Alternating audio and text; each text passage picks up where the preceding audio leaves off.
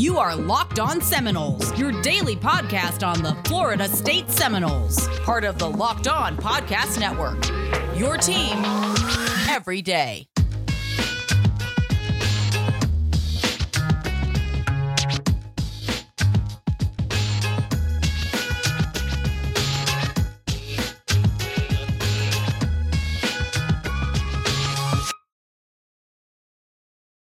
Ladies and gentlemen, happy Friday and welcome to Locked On Seminoles. I'm your host, Max, and I am excited, elated, and ecstatic to bring you the first Know Your Foe of the 2021 college football season.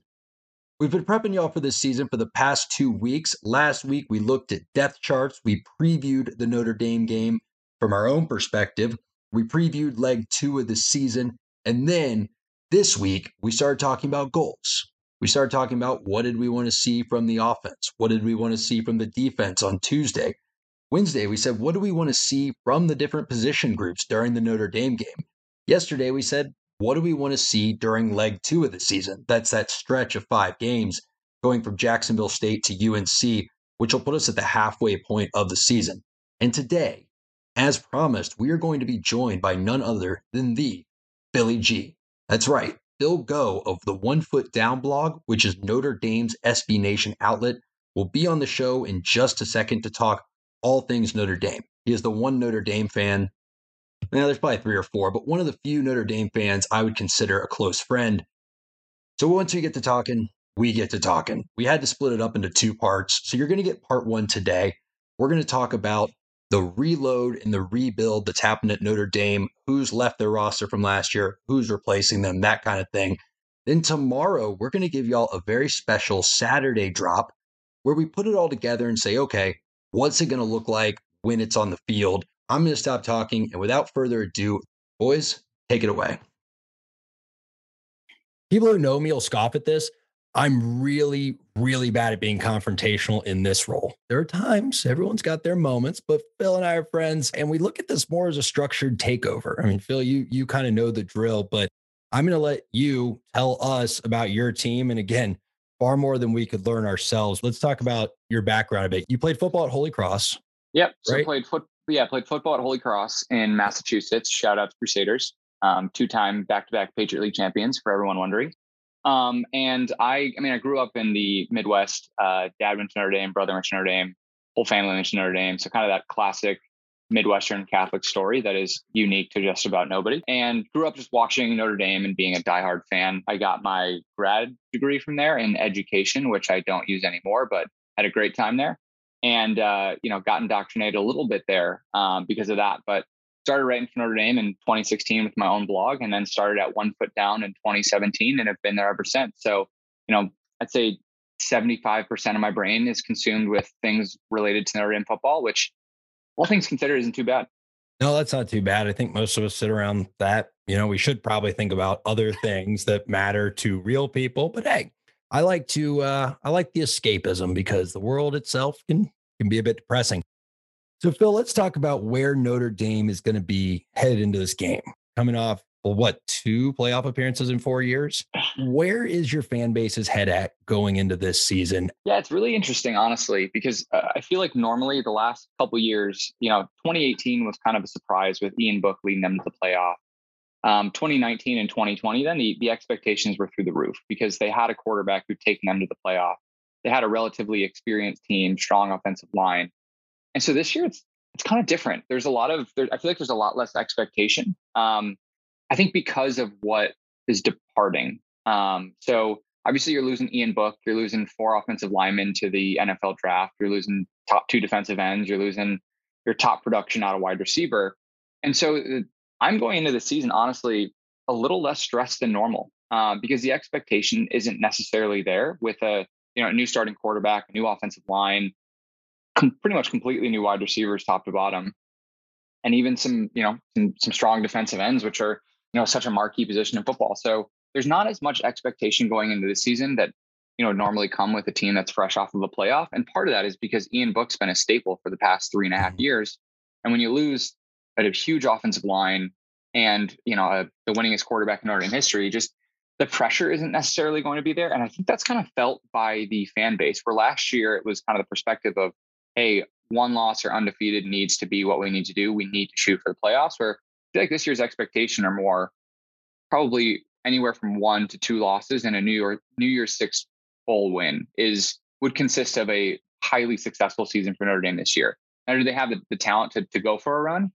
They do, but there's a lot of things that have to go right for that to happen. So, I think right now the fan base is generally pretty optimistic, but more excited to see what a new look Notre Dame is going to be without Ian Book, because, he was very, I don't want to say like divisive, because he was very much a constant. He consistently won, but, despite being the winningest quarterback in Notre Dame history, people always want the next best thing. I think why he was so successful is he didn't take too many chances. He didn't turn the ball over. He was a successful runner, and he commanded the offense and had the respect of his teammates. And so, I think when you go and you switch off of somebody like that, there's both optimism, uncertainty, but also a little bit of an excitement to see what the offense will look like, because the offense has been what it is for the past 3 years because it's Ian Book's at the helm. And so you enter Jack Cohen, and it's a very, very different style of quarterback, which I think a lot of the fan base is excited about. I find myself getting over rotating a little bit on how good he's going to be. And, it's hit or miss, but, he brings a skill set that Book didn't have, which is first size. He's a 6'3" pocket passer. Passing wise, he's not that different from Ian Book, but where he really differs is that, obviously Ian Book was kind of got happy feet in the pocket and would take off pretty quickly, where Cohen's going to get sacked more times, but he's going to hang in the pocket, that extra half second, because he doesn't have that escapability of Ian Book. Now, he is going to be called sneaky athletic so many times this year. It's like, Ian Book was called sneaky athletic despite being just a very good athlete.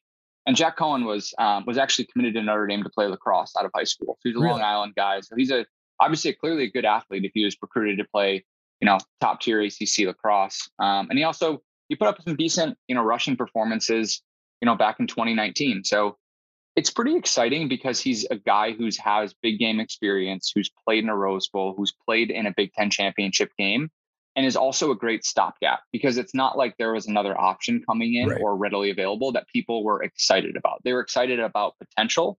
And so I think people are looking at that. It's kind of almost a metaphor for the season too, where it's like, hey, we have this guy who's coming in. He's going to be here for 1 year. He's probably going to be solid, help a lot of the young guys out, be a distributor of the ball, pretty low floor, but also not like an explosive ceiling. So it's just kind of, that's where the fan base is, where it's almost like this is a little bit of a holding pattern year. Hey folks, sorry to interrupt. I know y'all are enjoying the conversation between myself and Mr. Billy G. I promise I'll let you get back to it in just a moment. I need to tell y'all about Sweatblock. Sweatblock is our newest sponsor, but I've actually been a customer for a while. I didn't know they'd become a sponsor, but grabbed a pack of Sweatblock wipes at CVS when I was doing what every dude in Florida that sweats a lot does. I was sweating profusely all the time, where you like try to put on any color other than navy blue, or you try to wear anything that's not dry fit material and you just are sweating through it before you even get out of the house. That was me. So I grabbed some Sweatblock, figured, hey, it's worth a try, wiped it on, and it worked. It's awesome. I would have told y'all about it even if they weren't sponsoring the show now. Go to sweatblock.com. You can use promo code Locked On to get a 20% discount. You can get them on Amazon. You can even get them right in your local CVS. So Sweatblock is like I don't even know exactly how it works. I probably should know that, but y'all know I'm not a details guy when it comes to these things. All I know is get out of the shower, you hit yourself with a Sweatblock wipe, you sweat a lot less. They've also got a money back guarantee. So if it doesn't work for you, which it will work for you, I promise. If it doesn't work for you, though, you can send it back, get your money back, and you've literally lost nothing. You're in the same boat as where you started. So sweatblock.com, promo code Locked On. And how do you expect Jack Cohen to come in and pick up the offense? I know with Florida State, we've had a mixed record with transfers, primarily Everett Golson coming in and us realizing that Jimbo's offense is extremely complicated and far too difficult to learn during a summer. Then we had Alex Hornibrook, another Wisconsin transfer who didn't struggle as much with picking up the offense as he did with throwing the ball more than 10 yards downfield. Literally the weakest arm I've ever seen on a Division I quarterback. I'm amazed he could pick up the TV remote. How do you see Jack Cohen? I assume he can throw the football. picking up the offensive scheme, being able to slide right in and being able to be that day one starter? Honestly, I don't have any doubts about it. So he came in the spring. Had a full spring under him, had a full, we'll have a full summer, full fall camp. And I think all the things that I've read about him and some interviews recently with Tommy Rees were talking about just how much of a student of the game he is. Just his football IQ is a step ahead of Ian Book. So Ian Book was obviously a really sharp quarterback, but Tommy Rees recently said in an interview that it took him, he would go over it in the classroom and then he'd need to go over it on the field, which again is pretty normal. And what he differs for Jack Cohen is, hey, Jack Cohen gets up on the whiteboard, he internalizes it, and then he goes and does it on the field. Not like I need to run through it on the field again. And also, I don't think Tommy Rees is the type of guy who's so set in his ways because he's still a young coordinator where he's going to base the offense around what the skills of the guy is going to be. He's not someone who's, this is my system that has been successful for 15, 20 years, and that's what you need to run. It also helps that despite having a young offensive line, it's going to be a pretty solid offensive line. And I think the things that will make this team pretty good is a dynamic duo at running back, as well as, arguably the best tight end in the country. And so when you have a solid offensive line, two dynamic running backs, and a safety net of a tight end, at the very least, he's got to feel comfortable coming from Wisconsin, because that's what he's used to, having absolutely elite offensive line, great running backs, and some big slow wide receivers and tight ends. Yes, that is the Midwest football for you. I'm looking at his stats, and obviously we're kind of we've talked about the departures, we're talking about the additions. We'll go to the offensive line in a second, but I look at his stats and he's got 18 starts at Wisconsin. He's 68% completions, 23 touchdowns, only 8 interceptions. So it seems like he's got kind of that Ian Book take care of the ball mentality. A 3-to-1 ratio is a phenomenal ratio. I found a high interception to a high touchdown to low interception ratio can be either they're really, really good, or it can sometimes be a negative that they're afraid to take chances, or it can, just be that they're a good protector of the football, like an Ian Book in the middle. Any idea where Jack Cohen falls on that scale? So when Jack Cohen signed, I wasn't that excited about it. I was like, oh, he'll be solid. And then I went back and actually watched this tape and was very pleasantly surprised. So as you said, his numbers won't jump off the page at you, but they're consistent and, almost 70% and a great touchdown to interception ratio. And so when you actually go look at the film, I think the thing that hindered him a little bit is just being in Wisconsin's offense. I mean, his year and a half, or his full season starting and the half year he started the season before, he had Jonathan Taylor in one of the best offensive lines in the country. I mean, I'd hand the ball off most of the times too. But also, you don't necessarily need to take those chances because, if you get down to 2nd and 7, 2nd and 6, you can hand the ball off twice and get there. He also didn't have I would say that kind of more the top end elite talent around him at the skill positions outside of running back. So, he was throwing he had Quintez Cephas, I want to say his name was. Yeah. Who's on the Lions now. And he was his go-to guy. And if you go watch his film, he's just throwing some strikes to that guy. And so he clearly had one good wide receiver that he could connect with and just had a great connection with that guy. So, I think we're going to see his numbers definitely tick up a bit because the offensive line is going to be not quite as good. And he's not going to have, statistically the best running back in college football history that he's handing the ball off to. Right. But he has some higher upside skill position guys and also an offense that's not Wisconsin. So offense, I think Notre Dame kind of ran a Wisconsin style offense last year because that's who they were. And I think this year we're going to see a little bit more freedom from Cohen. So I expect that maybe his completion percentage might dip a little bit. We're going to see a pretty large uptick in his yards and potentially even his interceptions. And I think that's okay because he's going to feel more comfortable taking more chances, knowing the types of athletes that he can be throwing the ball to. So before we get to actually on the field, let's talk about the offensive line because we've lamented on this program several times. I'm sure on yours, you've celebrated it numerous times. The offensive line y'all had last year was nothing short of generationally talented. I believe 3 or 4 of them were drafted, and the ones that weren't are currently on NFL rosters. Who's replacing these guys? What's that going to look like? Fortunately, it's kind of just reload with Notre Dame. It's been nice. We actually did dip into the grad transfer market and picked up a casual All-American. We know. Yeah, we're aware. Oh yeah, you guys. I know you guys wanted him. Hey, we did it. We gave it the old college try. You did, and so we get him, and his nickname's the dump truck. So that's all I need to know. So he's going to be slotting in at guard. we'll have a All-American center, which is nice.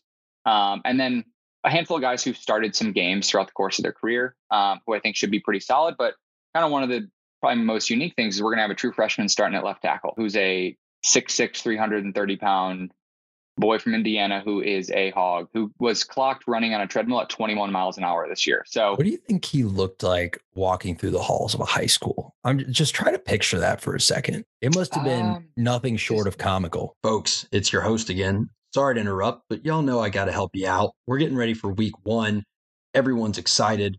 Y'all know who the usual cast of characters are. I'm sure you're all pumped. I'm sure you're thinking about where you're going to tailgate. Where are you going to watch the games? What games are you going to be excited about on Thursday, Friday, Saturday? We know what game you'll be excited about on Sunday. And a way to get yourself more pumped up for that Friday, Saturday, even the Thursday games is to, throw a little action on it because, hey, what we do. We love sports and, I'm sort of retired from gaming, but you don't have to be if you don't want to be. I do like to pick lines, though, so I am going to do a solo dolo betonline.ag line of the day. I'm scrolling through these lines. We've looked at most of week 1, and I think I found a juicy one. This will make most of you roll your eyes, but look, don't put principles over profit when it comes to this situation, folks. The University of Florida line is ridiculous. University of Florida is a 24.5-point favorite over FAU, led by Willie Taggart in the Swamp. I mean, come on. Willie Taggart didn't cover that spread when he was coaching Florida State against the Gators. You really think that he's going to be able to cover that spread when he's coaching the Florida Atlantic Owls? No shot. Give me a break. The betonline.ag line of the day is take Florida minus 24.5. Buy it down to 24 if you really want to have push insurance, but I think it's a waste of money. It's a 7:30 p.m. game, and make your money now, thank me later. And to do it, sign up at betonline.ag, use promo code locked on, get that 50% welcome bonus I always tell you all about. And if all the nerves from, having that kind of action out there gets you hungry, well, look no further than Built Bar. If you listen to me, you've already got a bunch in your fridge or your cabinet or cupboard or I don't know, pantry, whatever you keep your Built Bars in is irrelevant. The point is they are phenomenal. They taste like candy bars. They hit like protein bars, 18 grams of protein, 5 grams of carbs, 5 grams of sugar. What's not to love? But if that isn't enough, Built Bars run by good people. I don't know if y'all saw, but they just paid the tuition for every walk-on at Brigham Young University who is not on scholarship. So they're helping young people who work hard every day with the football team, but for one reason or another, don't have a funded scholarship, get a college education, and that's a great company. Great taste, great protein, low carbs, great people. BuiltBar.com, promo code LOCK15, 15% off your order. Buy them now. So let's talk about the other side of the ball. So Clark Lea decided to go down to Vanderbilt, take the head coaching job there. Y'all bring in Cincinnati's defensive coordinator, Mark Freeman. It looks like you're losing 4 of your top 6 tacklers, but you have 6 starters coming back. Who is probably obviously besides JOK, who do you think is the biggest loss on defense, and how are y'all going to fill that void? And JOK's void too. Talk about both voids. Yeah. So JOK, he's definitely a void. He's an absolute freak athlete. And then I think they're going to miss their 2 defensive ends. And a lot of that comes with both leadership and skill. So Dalen Hayes and Ade Ogundeji. So her both drafted in the NFL this offseason. So I think they're going to miss the combination of those 3 guys from a leadership, from a personality perspective. But I think what Marcus Freeman brings is just an excitement to that group. So he brings a pretty simplified scheme where he wants to just let his playmakers make plays. And so, it's always hunky-dory and during the spring and the off season. But, from everything that you've read about this guy, from all the interviews I've talked about, he is just an unbelievable recruiter, a great guy, and someone who's so passionate about football and connects with his players. And so they seem really fired up to play for him in the way that, people were fired up to play for Clark Lea. And it seems like he's going to be a guy who is going to make sure that whoever is playing, the number 1s, number 2s are going to be there to essentially, pick up the slack if one guy goes down. And I think having a scheme that's not too complicated and be in a place where Notre Dame now has the athletes where you can just let some of those guys play is going to be hugely helpful. So, I think that the biggest thing coming back is we've got probably a almost surefire top 10 pick at safety. Kyle Hamilton, who's I think he's like 6'4", 225. which is just freakishly athletic genes too. 4 picks as a freshman. Was a little bit banged up last year, but still led the team in tackles and was an honorable mention All-American. So he's on every All-American list that you'll see. A pair of defensive ends who are going to be pretty interesting. So they actually bumped over Myron Tagovailoa Amosa to play what's called the big end. And it'll be interesting to see his transition. And then 2 guys to really keep an eye out for are Jordan Botelho and Isaiah Foskey, who are 2 just super twitchy, mean, lean, big defensive ends who were pretty much dominant special teams guy. Foskey got a lot more playing time last year. I think he ended up with 4 sacks, but both of those guys are pretty exciting. And then I think the linebackers are actually going to be pretty good. So obviously you're going to lose the freak of JOK and he's going to be missed. And I think Florida State is sighing easy because how many times did that clip pop up through all this stuff where he was just rocking? Which was that Corbin? Which running back would he crush last year? I don't remember. It was try to block that out. Yeah. I don't remember. I mean, I remember, but I don't remember. That was a tough one, dude. That guy's a freak. But I think too, as much as he is an absolute animal, you're losing that quarterback position on defense, right? He clearly understood the defense. He knew the calls. He knew the checks. He knew how to read an offense well. And you would see that in his gameplay. And it just lets you, we always talked about on Florida State how our defense looked slow. And it's not that the players are slow. It's that you can move faster when you're anticipating what's going to happen and where everyone's supposed to be. Yeah. And I think you'll definitely, in my opinion, probably lose a half step across the board without someone like JOK out there making the defensive calls. Yeah. The good thing is though, he played what's called Rover. And so they were able to move him all around the field. And so he was such an asset when it came to that, but they're still bringing back their 2 starting Mike linebackers who both played pretty well. So Drew White and Bo Bauer are going to play. Drew is for sure going to be just playing at Mike. And then Bo Bauer is going to be playing a couple different things. And then a couple of the newcomers have played significant snaps. So, they're bringing back a combination of the 2 starting Wills and Shane Simon and Maris Leofau. I'm super high on Maris Leofau, who's I think when he was recruited, he was like maybe 200 pounds. And so he's really bulked up. He's from a really dominant program in Hawaii that's produced Manti Te'o and a bunch of those guys. I'm really high on him this year. He made some pretty big plays last year, but a lot of times was just running around with his hair on fire. He's got the long Hawaiian hair, but didn't necessarily always know the right fits, but did everything at 110% at all times. So he's a guy who I'm actually pretty high on. And then a guy who probably won't jump off any of the athletic traits meters is a guy, Jack Kaiser, who's a local guy who was Mr. Football in Indiana, who, came last year off scout team, and they threw him at a starting role against South Florida. He got player of the game, and later in the season he had a pick. So he's just someone who's clearly a very, very good football player. And now going into his junior season where he's got a little size, a little more speed, I think he's going to be someone who's, sneaky, one of the kind of rising outside linebackers in college football, honestly.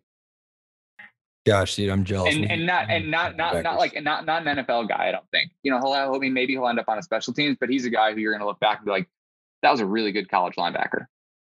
Well, folks, there you have it. That's about as good of a breakdown as you could possibly get on who Notre Dame is going to be putting on the field this year. And I'm so grateful that Billy G let me pick his brain and gave us all that valuable insight. If you like today's episode, you're not going to want to miss tomorrow's. Today was it was roster building. It's who's going to be there, who's playing what positions, what should we expect that individual to be capable of. Tomorrow, we put it all together. We're going to talk about what should we expect when Florida State has the ball, what should we expect when Notre Dame has the ball, and what's that going to translate to in a final result. I'm excited. I know you're excited. Drake's excited. Dave's excited. Holly's excited. Stacy's excited. Everyone's pumped. So we will see y'all bright and early tomorrow. I'm Max, and this was Locked On Seminoles. Take care, everybody. Go Bulls. Sorry, Drake. Had to.